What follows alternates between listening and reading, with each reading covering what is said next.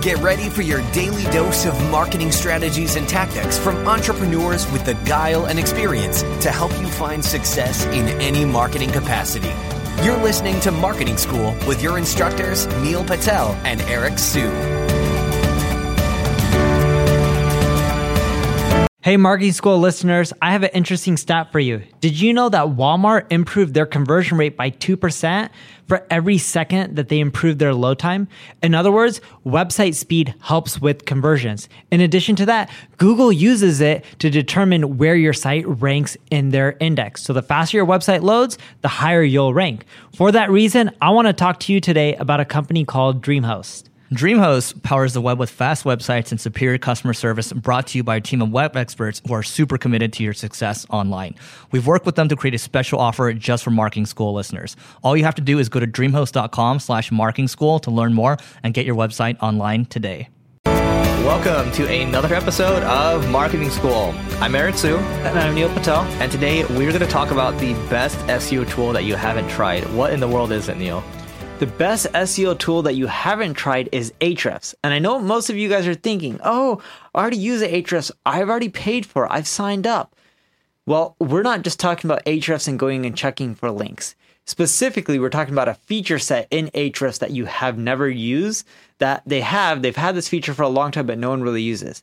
It's called the link intersect, in which you can put in 3 domains of your competitors and your own URL. It'll show you all the people who link to your competition, but does not link to you. That's an easy way to do link building. And the reason it's easy to do link building is when you randomly reach out to a site and say, hey, can you link to me? Most people are going to ignore your email. They're not going to link to you.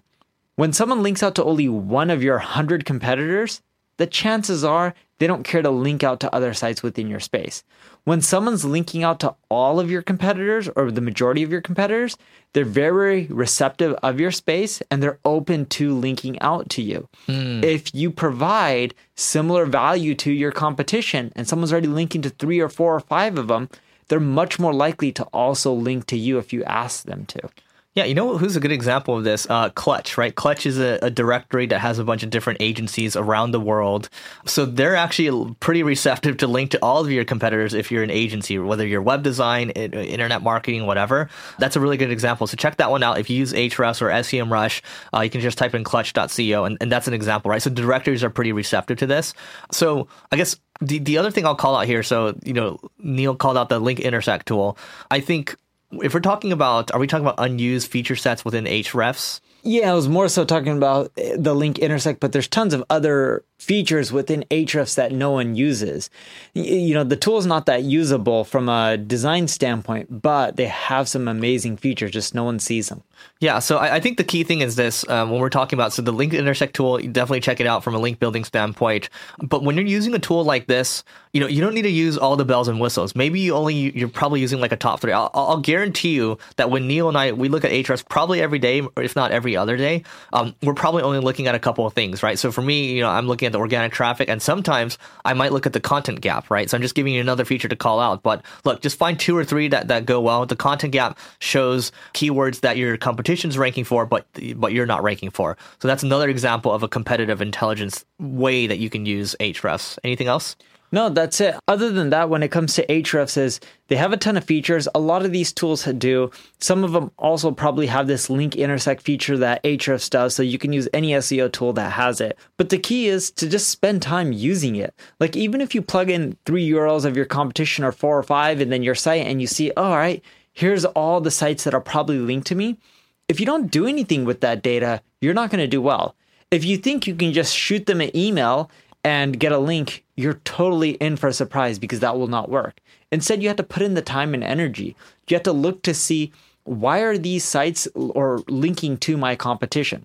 Oh, it's because they have a blog post. Oh, and they all like to link to specific types of articles, such as on social media marketing.